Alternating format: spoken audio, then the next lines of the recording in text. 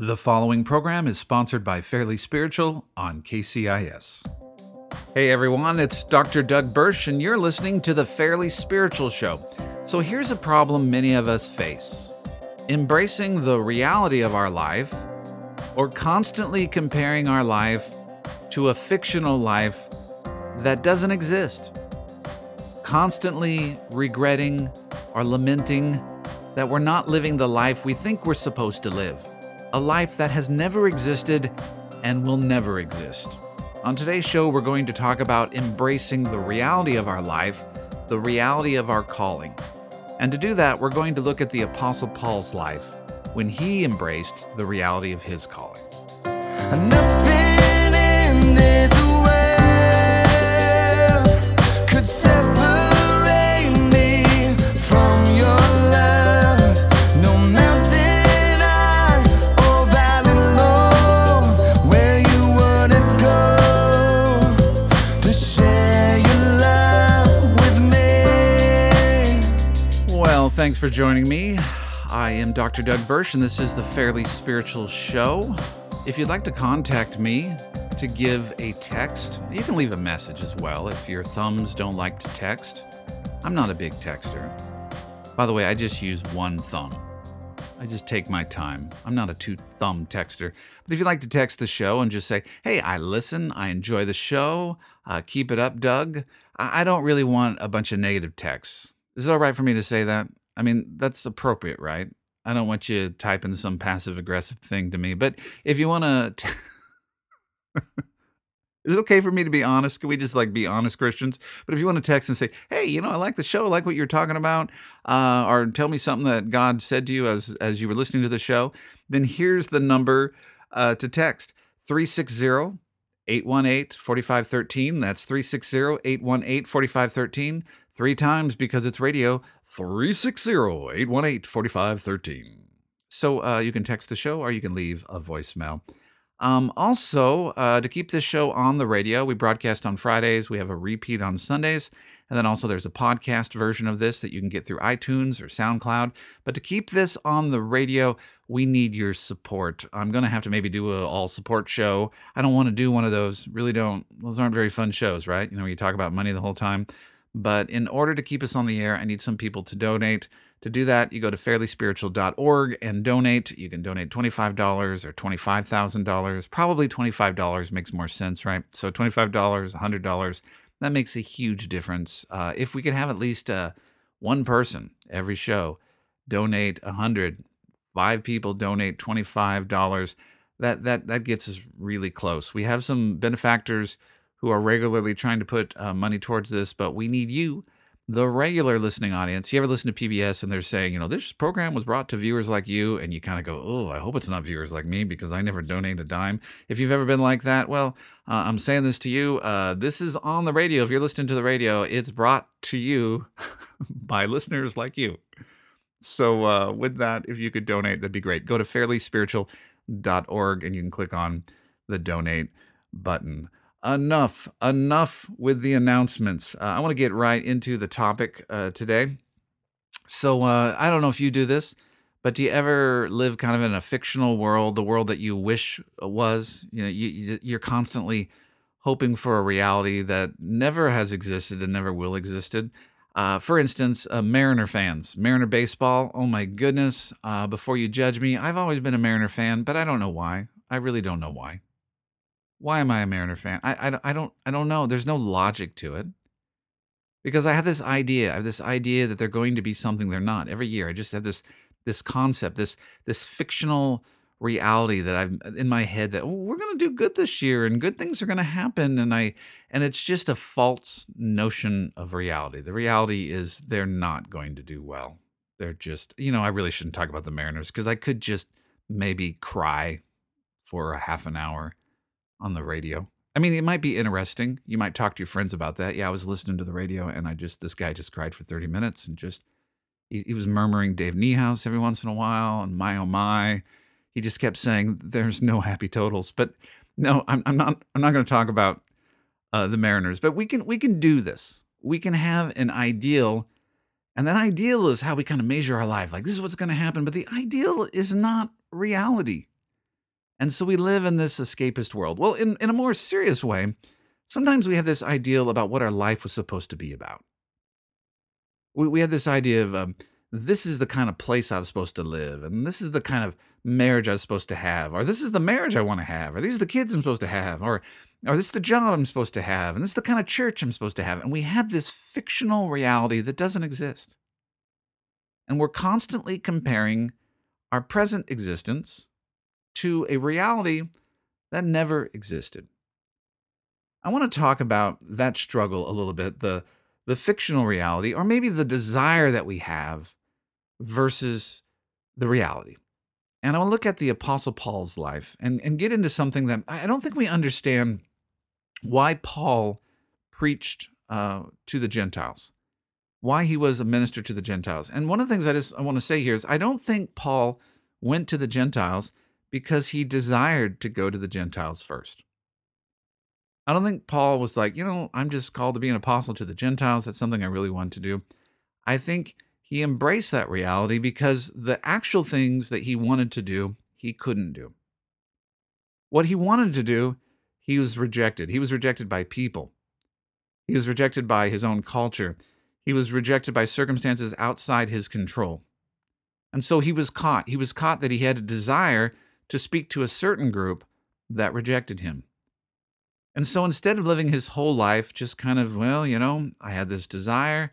I wanted to speak to a certain group. They won't listen to me. I guess, I'm just going to lament that or try to keep speaking to a group that doesn't listen to me. Instead of that, he embraced the new reality or the actual reality of his life. And he began to preach and teach and minister to the Gentiles. Now, I'm going to explain this a little bit, and we'll get into a little bit of theology here. And so open up your Bibles, open up your theology brain. And you don't have a lot of time to talk about this, so I might be talking in general concepts. But this concept is pretty powerful when you think about the Apostle Paul's life. Looking in the book of Acts, if you go to Acts 11, there's this story right before I'm going to read this part where the gospel basically begins to go to the Gentiles. And the Gentiles are not Jews. The Old Testament talks about that eventually the promises that God has given to his chosen people, the Jewish people, are going to go to all the world, to all nations. And the Jewish people understood that, but they didn't quite understand how that was going to happen. And so for the first believers were Jews who had accepted Christ. They were Jewish believers in Christ.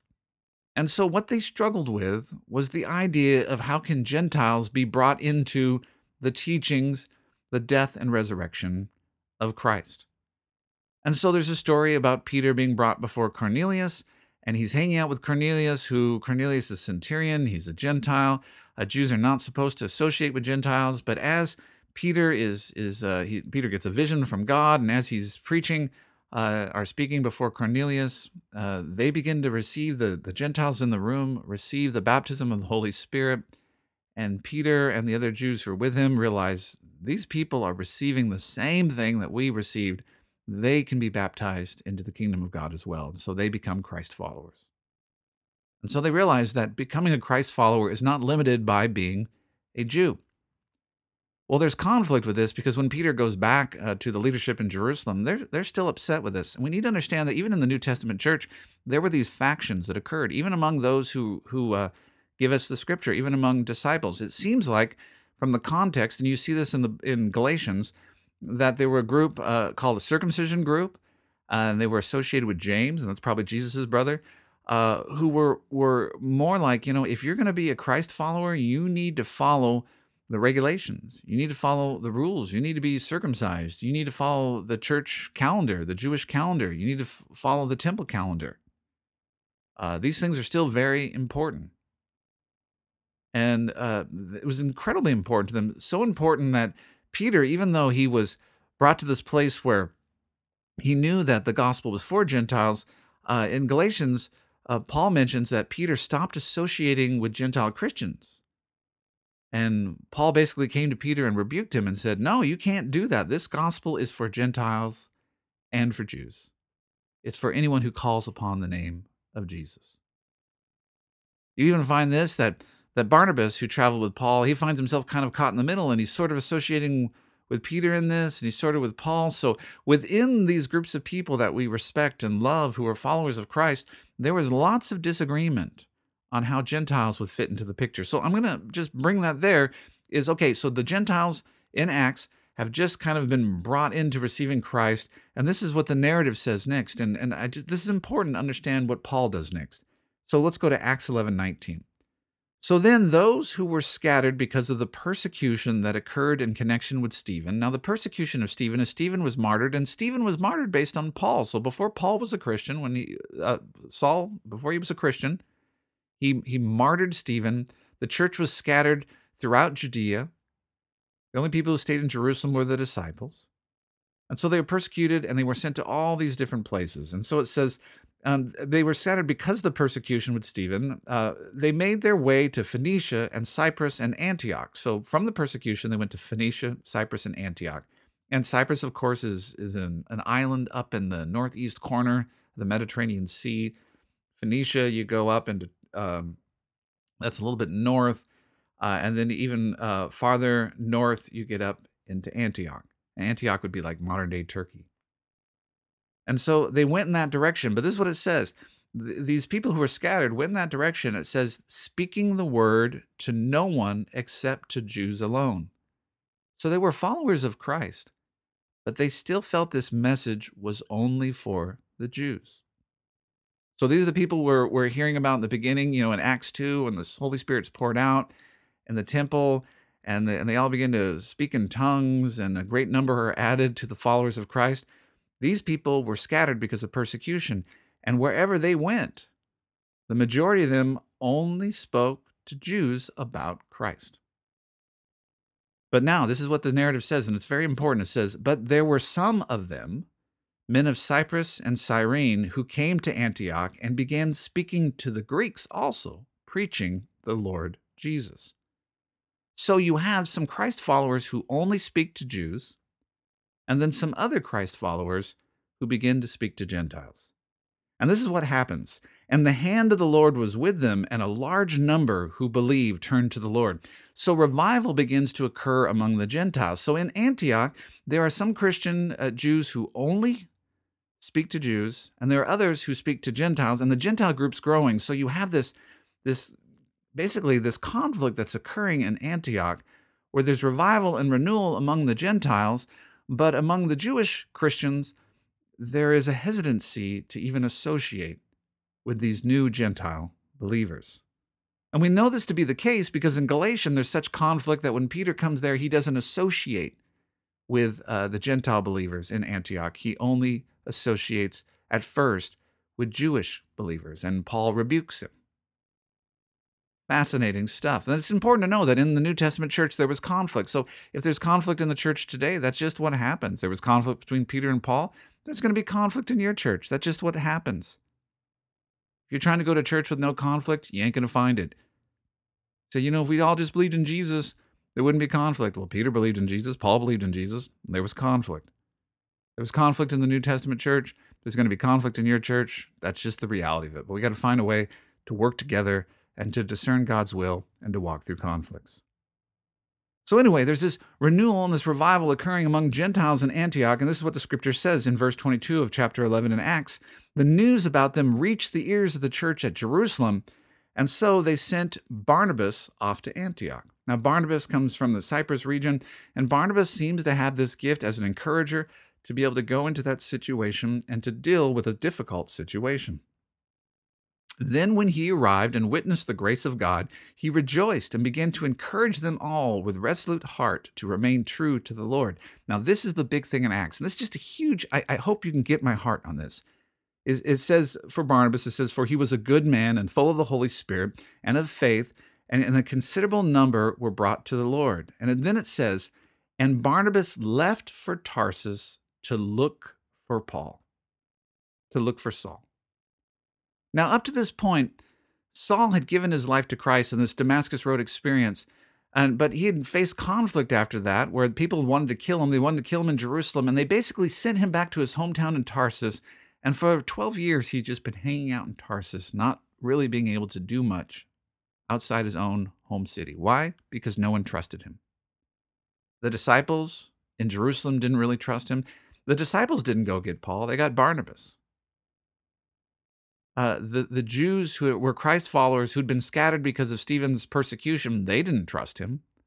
They don't go get him. But Barnabas sees an opportunity, and this is why I'm sharing all this, and this might be a little deep theologically, but Barnabas sees an opportunity. Barnabas goes to Antioch, and he sees this reality. He sees that there's this Gentile group that's growing in Christ, but they need discipling. And there's Jewish Christians who have rejected this Gentile group. This Gentile group needs discipling. And then Barnabas, full of the Holy Spirit, realizes, Paul, I can go get Paul. See, Paul has still been rejected by those he persecuted. They've sort of accepted him, but they don't really trust him. He's done something where they don't really accept him. And we realize for the rest of Paul's life, Paul laments in his other letters that he's never really able to reach Jewish followers of Christ, and he's never really able to reach his people. He laments that. He still writes about how the kingdom of God interacts with the Jews, with Jewish followers, with Christians who were Jews, are Jews. I mean, he cares about that community, but that community doesn't necessarily trust him because of what he did in that community. Because at once he was a Pharisee, and then he was against the Christians, and then now he's for the Christians that he persecuted. And in general, in the Jewish community, he's just not trusted.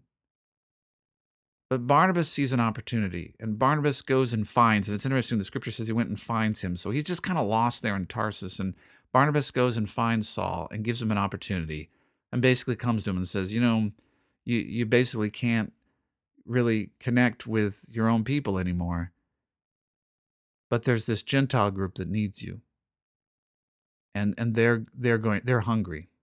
They need discipled. And if you're willing to embrace this new calling, there's a lot of work to be done. And so Paul embraces this new calling. Does he still care about his old calling? Yes, he still speaks to the Jews. He still speaks to his family, his friends. He still speaks to Jewish Christians, but he's still not really accepted by that group much. But he also now embraces this new calling to speak to the Gentiles. So why does Paul go to the Gentiles? He doesn't just go to the Gentiles because he just feels called to go to the Gentiles. There's a part of the reason he goes to the Gentiles because he cannot go to those other groups. He has a new calling based on the fact that his other calling has been rejected. It says in verse 26, "And when Barnabas had found Saul, he brought him to Antioch, and for an entire year they met with the church and taught considerable numbers, and the disciples were first called Christians in Antioch." Now, why are they first called Christians in Antioch? Because now Christianity is seen as something beyond just before. It's just seen as Jews who believe in Messiah, who believe in Christ. Now they have to be called something else because there's this group of Gentiles who believe in Christ, who in some ways are not being accepted by others who only want to speak about Christ just to Jewish believers. So there needs to be a different name. This isn't just a Jewish sect. This is something that goes far beyond that. And so they're called Christ followers. Now, there's a lot of complication there, and I might have just said too much, and it's a little confusing there. But this is a big picture here. The Apostle Paul starts out as an avid persecutor of the Christian church, and that persecution leads to them being spread throughout Judea.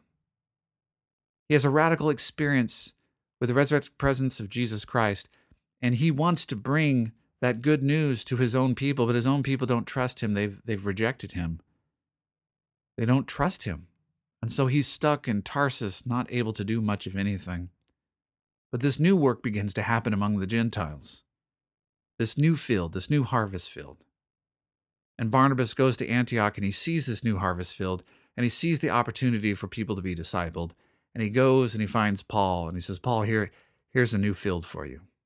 Here's a new community. You can speak to this group. You can still speak to the group that won't listen to you, but here's a new group to speak to as well." This resonates with me greatly because it shows God's kindness and God's goodness.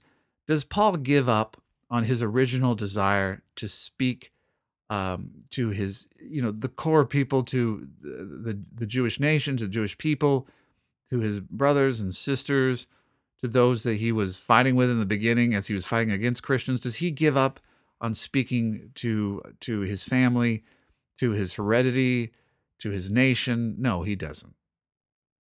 And so for me, for any of you, if there's a desire in your heart from the beginning, there are people you were trying to reach, you can continue to try to speak to them, whether they accept it or not.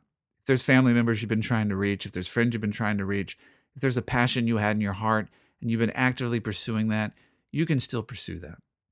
But what Paul found is he was rejected. They did not accept him. And so he came to this point where he no longer could continue on that path and put all his energy towards that path. He was not accepted. So he had to turn and embrace the new thing that God was doing. And I think that's true of us as well. It gives us permission that, and think of, here's just an example, like you can have family members and friends where you still bring them Christ even though they reject that, or they reject your calling and they reject your faith, and you give energy towards them. But you can't give all your energy. That there's a part of you that says, okay, I need to give my energy to the people who will listen, the people who value and respect what I have to bring them. That you embrace the new calling. See, it's both. I look at Paul's life as Paul is not just lamenting the life that he doesn't have. He's not just living in this fiction, right? Just sitting there going, oh, what are you going to do? I desire to do this. I can't do this. Woe is me. Instead, Paul embraces a new reality. He's continually listening to the Holy Spirit instead of just sitting around going, what am I going to do? Can't do what I want to do. I guess life's over. He constantly embraces the reality of what's happening right now and changes course based on what God is doing in this moment. So the Gentiles are a community that wants to be discipled, so he begins to disciple the Gentiles. You see this with Paul when it comes to prison, right? Did Paul, when he became a believer, was his first desire like, I'm going to reach the world through being in prison? No, that wasn't his desire, right? That's not what he wanted. He wanted to go into communities and to preach the gospel. He would travel to communities to preach, to teach, to disciple. But what happened? He got thrown into prison. So what did he do? Well, I'm in prison. I can't do what I want to do. I guess I should just give up and just lament. Did he just write a bunch of letters from prison saying, get me out of prison, until I get out of prison, I can't do anything? No, that's not what he did. Instead, he embraced his calling in prison and he began to write letters. And those letters have become Holy Scripture. And we would argue that the most effective thing that Paul has done, as far as the most lasting thing, has been his letters from prison, which we call Scripture. Now, for his life, did he set out to write Scripture? No. Did he set out to be imprisoned so he could write letters to people? No. But because Paul was not caught in this idea, well, what I really desire to do, I can't do, so I'm just going to give up. No, he embraced the season he was in.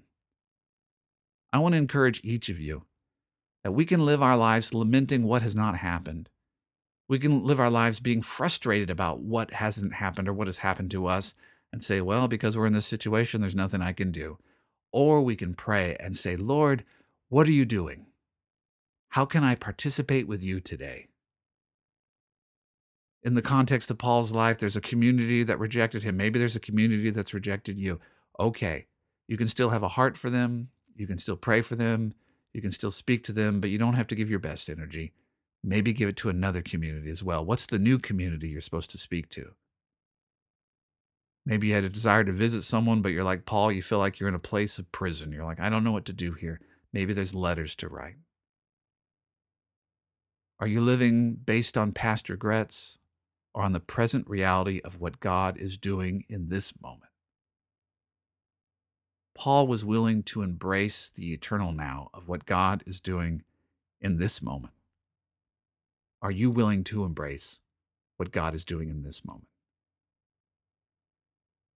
You still can care about the people who've rejected you.